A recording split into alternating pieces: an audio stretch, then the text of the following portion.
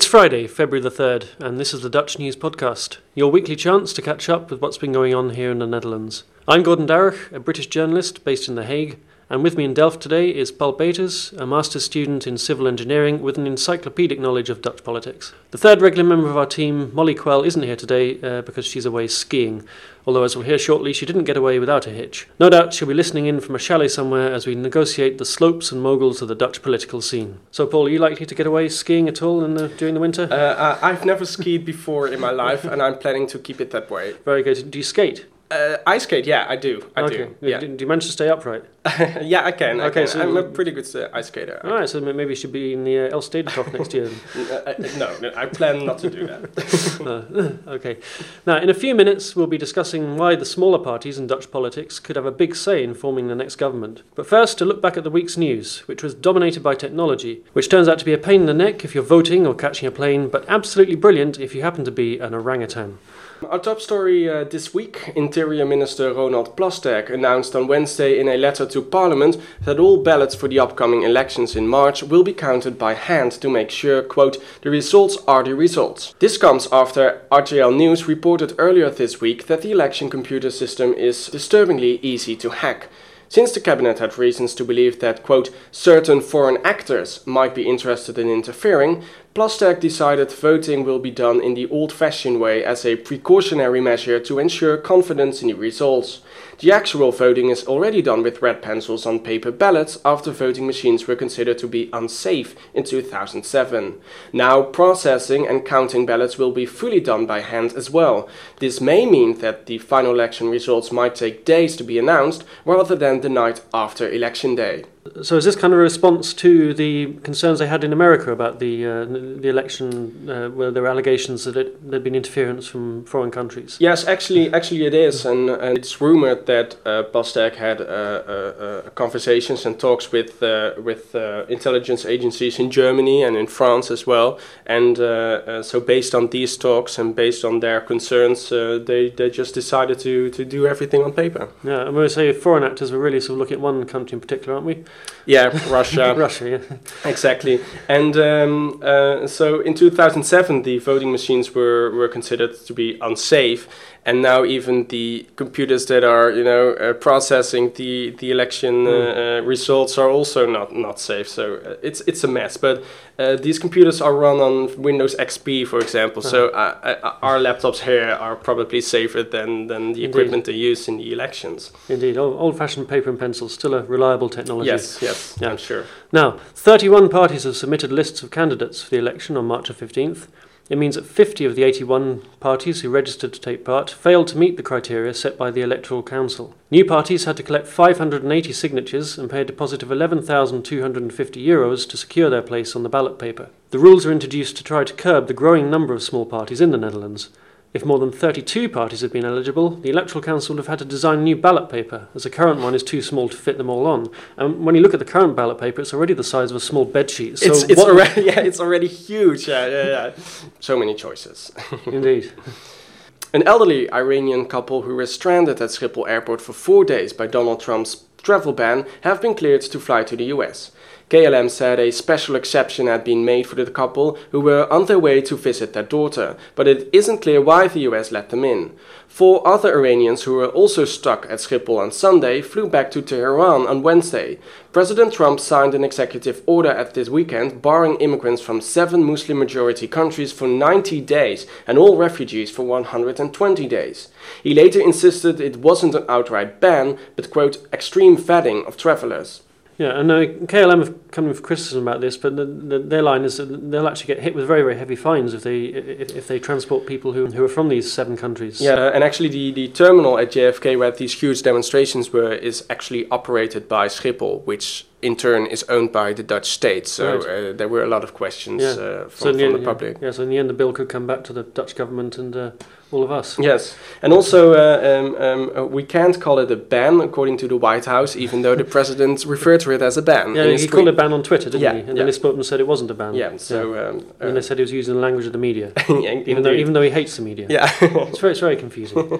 It is. We're still getting used to the Trump's way of working. Yeah. Yeah.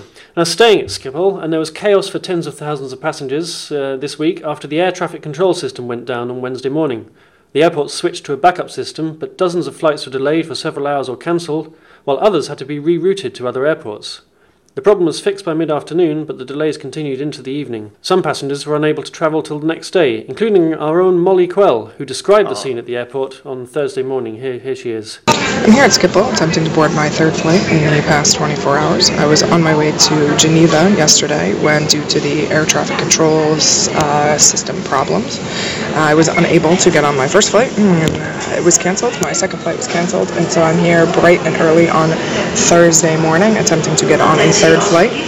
Unsurprisingly, Schiphol was an unmitigated disaster yesterday. The KLM transfer desk line was supposed to approximately take 5.5 hours to get through. After I sat at the airport for about 5 hours, I finally gave up and spent the evening with some friends in Amsterdam before returning very, very early this morning to try to fly again. So things here seem to be operating much better, so I'm optimistic that I'm going to be able to board this flight. The Dutch Air Traffic Control Service, LVNL, said it was investigating the exact cause of the problem. Yeah, and from here, good luck to Molly. We lost all contact with her, so we have no idea where she is. So good luck to you, Molly. Yeah, and have fun. The Apenhul Zoo in Apeldoorn is starting a trial to let orangutans select a potential partner on touchscreens as part of an international breeding program, calling it Tinder for Orangutans. According to the zoo's spokesperson Thomas Bionda, it would be very useful to know if there is a spark between the primates before transporting one to the other side of the world, which could drastically reduce expenses. According to the zoo, the main challenge is to develop a touchscreen that is strong enough to handle the orangutan's heavy-handed swiping. My issue with this is how can we be sure that the pictures that the orangutan see on the screen is actually the orangutan that they're going to meet? That's the problem with real Tinder. Yeah, that is not catfishing, or in this case, orangutan fishing. Skating news now, because on Wednesday the alternative Elfstedentocht was won by 27-year-old Crispijn Ariens from North Brabant. The 200-kilometre ice skating marathon in Austria stands in for the more famous Elfstedentocht in Friesland when the ice isn't thick enough, which is most years. The alternative one is held on the Weissensee. The real Elfstedentocht requires a minimum of 15 centimetre ice thickness along the entire 200-kilometre route, which is why it's only been held 15 times since it began in 1909. The women's race in Austria saw a dramatic finish when Elma de Vries fell just 20 metres from the line just after taking the lead and watched 3 other skaters pass her by before she could get up. The race was actually won by Lisa van der Geest. And if you watch the footage on that, it's absolutely agonising. You actually see she's got a complete clear run to the finish. There's nothing to stop her, and she just stumbles. Yes. And she goes, and then she has to lie there on the ice and watch 3 other women just zip past her. A very dramatic ending. We had to wait for 6 hours for a dramatic moment, but we had one. Imagine skating for 200 kilometres and then slipping at the end. Yeah, that's agonising. Terrible. And we take the Elfstedentocht in this country very seriously, as we know. The moment the temperature goes below freezing, everyone gets excited, or at least everyone except me. And if you completed the Elfstedentocht, you receive a little medal, and that medal is officially recognized as an official distinction. And when the king was inaugurated in 2013, he was wearing not only his Grand Cross of the Order of the Netherlands Lion, but he was also wearing his Elfstedentocht kruisje, because he completed the Elfstedentocht in 1997. Wow, that's amazing. A student team from Technical University of Delft won first place in the Best Overall Design and Performance category at the Hyperloop race in California on Monday, leaving teams from prestigious universities as MIT behind them. The design competition was organized by PayPal, Tesla and SpaceX founder Elon Musk, who also developed the Hyperloop concept. The Hyperloop is a proposed mode of passenger and freight transportation that propels a pod-like vehicle through a near-vacuum tube at more than the speed of an airplane. The Delft team's prototype went through the 1.5 kilometer test tube with a 19 kilometer top speed, but the ultimate goal is to have the Hyperloop reach a speed of over 1200 kilometers an hour. Which is pretty dizzying stuff. You imagine what the countryside is going to look like when you zip past and it's fully enclosed, so there are no windows. It's like the Channel Tunnel. Right, yeah. So take a good book. Or yeah, exactly. Yeah, I wonder if the NS's Wi-Fi connection will stand up to that kind of duress. Yeah. the NS Wi-Fi connection is a lie. Okay, so some discussion now. As we heard earlier, more than 30 parties are still in the running to fight the election on March 15th. We'll get the final list from the Electoral Council on Friday afternoon. Perhaps more remarkably, around half that number have a chance of winning seats in Parliament. At the last election, the 150 seats were shared between no fewer than 12 parties, including the Animal Rights Party, PVDD, the Pensioners Party, 50+, and the testimonial party, the SGP, which believes Dutch law should be based on the teachings of the Bible. Among those aspiring to join them this time around are the Pirate Party, the Women's Party, and the Niet-Stemmers, the non-voters. It'd be interesting to see what happens if they win a seat. So we thought we'd focus today on the smaller players in the election race and what role they might play in forming a government. So first of all, Paul, just what are some of the minor parties that we're likely to see appearing in Parliament after the election? Well, the minor parties that we have in Parliament right now is, for example, the SGP, that's the Dutch Reformist Party, a very religious party. They are very conservative, very religiously conservative. They oppose gay marriage. Within their party, women don't even have rights to vote, or they changed it only recently. They went through a long court battle, didn't they? So they tried to fight for their right to basically stop women from either being members or standing for election. Well, they actually allowed women to be a member of the party for electoral purposes. That's why they allowed the women's vote as well. But within their party, women couldn't vote on anything, so not on motions, not on amendments, whatever. But they had to change that. They were forced to do that, otherwise they would lose all their fundings. That's true. Interestingly enough, they're very stable in Parliament. They always have 2 or 3 seats in Parliament for the past decades. So it is a very stable party, though. Yeah, and it's often a surprise, I think, to people who arrive in the Netherlands to discover the Bible Belt. You tend not to know about it until you get here, and then discover that within 100 miles of Amsterdam there are communities where parents won't let their children be vaccinated because it's against the word of God. But who are the kind of typical SGP voters? The SGP voters typically are Protestants. This branch of the Protestant faith is called the Dutch Reformists, and they typically vote for the SGP. Indeed, they live in the Bible Belt. It is this diagonal line that runs from Zeeland to Friesland, to Groningen, and in these villages, they are namely villages, you can't do anything on Sunday. So whenever you try to go to a bakery or a supermarket, they are just closed. Yeah, and they still wear the black stockings to church. Yes, that's how. Indeed, that's how everyone refers to them who is not part of their community. And then there's also the another Christian group in Parliament, the ChristenUnie. Yes, the ChristenUnie. That's a merger between I think it was 3 Christian parties, also predominantly Protestant. And they merged together to form, I think it was in 2002. Yeah, and they still seem to pitch themselves as a slightly more, maybe within that context, a slightly more progressive party and a more sort of maybe a party that's more geared towards young voters or at least young families. And they are less religiously conservative. You can profile them like that. Yeah. And then the other surprise of Dutch politics, I suppose, is the PVDD, the Animal Rights Party. They've now been in Parliament for 10 years. They've got seats at the last 3 elections, and in the polls it suggests that they could even get 3 or 4 seats this time around. So everybody thought it was a gimmick when they first got into Parliament in 2006, but they managed to win seats at 3 elections now, and the latest polls suggest they could get 3 or 4 this time around. So how have they evolved to have that staying power in Parliament? When you tell foreigners that we have an animal party, they're absolutely mesmerized that we even have such a thing. Indeed, it first started as a one-issue party, but they now evolved from this one-issue party to they have,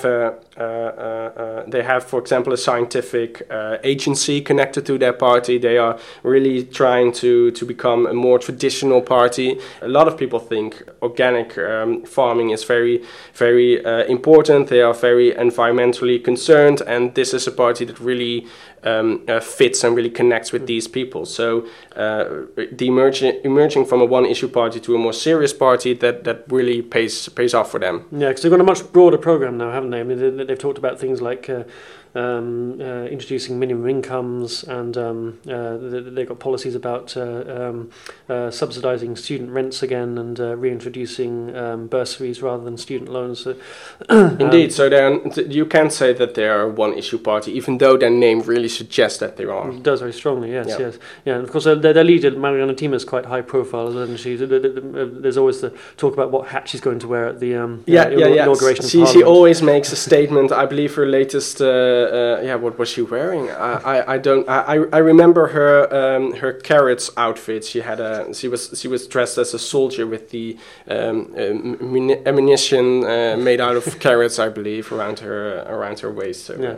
It always plays well. Indeed. Yeah, indeed. And which other parties might we see that aren't in Parliament at the moment? Well, we have a 50+ in Parliament. Actually, we have two, because they split off. That's also a one-issue party. They really focus on pensions. Interestingly enough, their leader, Henk Krol, is known not to pay pensions for his employees when he was the editor-in-chief of Gaykrant. So I don't think it's a very wise thing to have such a man as your leader when the only thing you're focusing on is pensions, and you have a guy who doesn't pay pensions. Yeah, but it hasn't hurt them, has it? Because the latest poll suggests they could get 8, 9, or even maybe 10 seats. It doesn't hurt him in the polls right now, but we have to remember that he has been dismissed from the party 2 times now based on this. So he's like a phoenix. He rises from the ashes. What was interesting here is that we have a proportional representation voting system in the Netherlands, and that you have that in other European countries as well. But a lot of countries like Germany, say, have a threshold where you can't get into Parliament if you don't get at least 5% of the vote, whereas here in the Netherlands you get into Parliament if you have enough votes for one seat, which is in practice is about somewhere between 50 and 60,000. So is there any great call in Dutch politics to impose some kind of bottom limit to restrict the number of parties? Well, the call for a threshold is growing now since all these parties are splintering and they will get 1 or 2 seats in Parliament. So the larger parties are now calling for a threshold. Because they, of course, see their seats go away to these smaller parties, which will not end up in a coalition. So the call for a threshold is growing. I don't know if it's going to happen soon, because it basically means that we have to change the constitution on multiple levels. So I don't know if it's going to happen, but the call is there.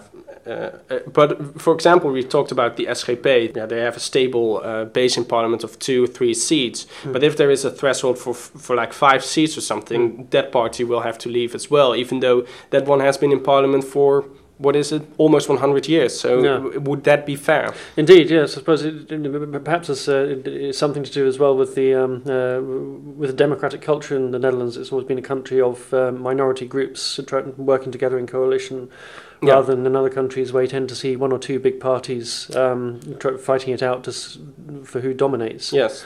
Yeah. We've definitely seen in the last 20 years a lot of parties splitting off from other parties. Why do we see parties dividing rather than merging in Dutch politics? Well, in the last few years, we've seen a lot of splittings, but we don't have to forget that there are a lot of mergers as well. For example, the CDA, that's a merger between 3 Christian parties. They have merged in 1980, and since then, since their very existence, they have been in a coalition, in a government, 2/3 of their existence. So that's a very successful merger. And also ChristenUnie, we discussed it, is also a merger. They have been in a coalition as well, so also a very successful merger. And we have GroenLinks, which is also a merger of a couple of parties in the 1980s, and they are now projected for 15 seats. So, we've seen a lot of mergers, so, and that can still happen. So there has been recently a call for a merger between the PvdA and the GroenLinks in Parliament. So. Yeah.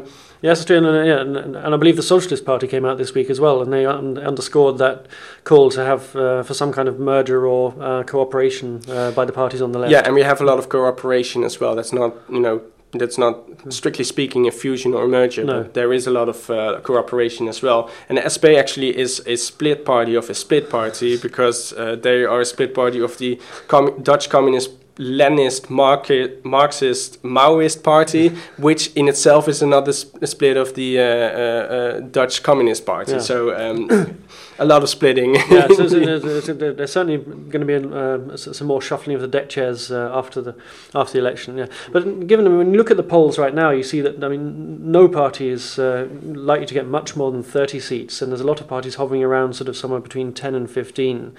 And it looks like we're going to have a coalition of 4 or 5 parties is quite likely. But when you look at the makeup of the Dutch political scene now, and you see an increasing number of splinter groups, and particularly parties like DENK and 50+, who are very much targeting one particular section within society, you have to think it's going to make the business of actually putting a coalition together when everyone's defending the rights of their own little group much harder when they actually come to form the government after March 15th. Yes, well, here in the Netherlands we are used to coalitions. Usually when the elections are over, everyone will start negotiating. We are used to that, so everyone, I think, has to have an has to start the negotiations open-minded, and then eventually a coalition will form. The prospect right now, if we're looking at the polls, would be a coalition of perhaps 4, 5, maybe 6 parties. That's not unprecedented. We have seen coalitions of 4 or 5 parties. We are used to smaller coalitions of 2, maybe 3 parties, but larger coalitions have happened before. So it is possible. Yeah, so an awful lot of horse trading anyway in the coalition horse talks. trading is a perfect word for that. Especially if the Partij van de Dieren are involved. Yeah, indeed. Yeah, and last coalition, literally, it was a horse trade. It was not. They weren't trying to make one coherent strategy or something. They just cherry picked some proposals and some policies from the different parties. Yeah, but of course that's going to be much harder to do if you've got 4 or 5 parties in the mix, and I suppose in the end it potentially gives a party that might have 2 seats, so not much more than 100,000 votes, a lot of power and leverage in deciding the programme for the next 4 years of government. Yes, and I think we're really our aim is to break the record of Belgium of the longest period without a government. So we're really aiming for that, and I'm sure we're gonna make it. I think we're gearing up for it quite well. Yeah. Well, that's all that we have for you this week. This podcast is a production of Dutch News, which can be found online at dutchnews.nl. We'll include links to everything we've talked about today in the liner notes. My thanks again to Paul Peters. I'm Gordon Darragh, and we'll be back next week.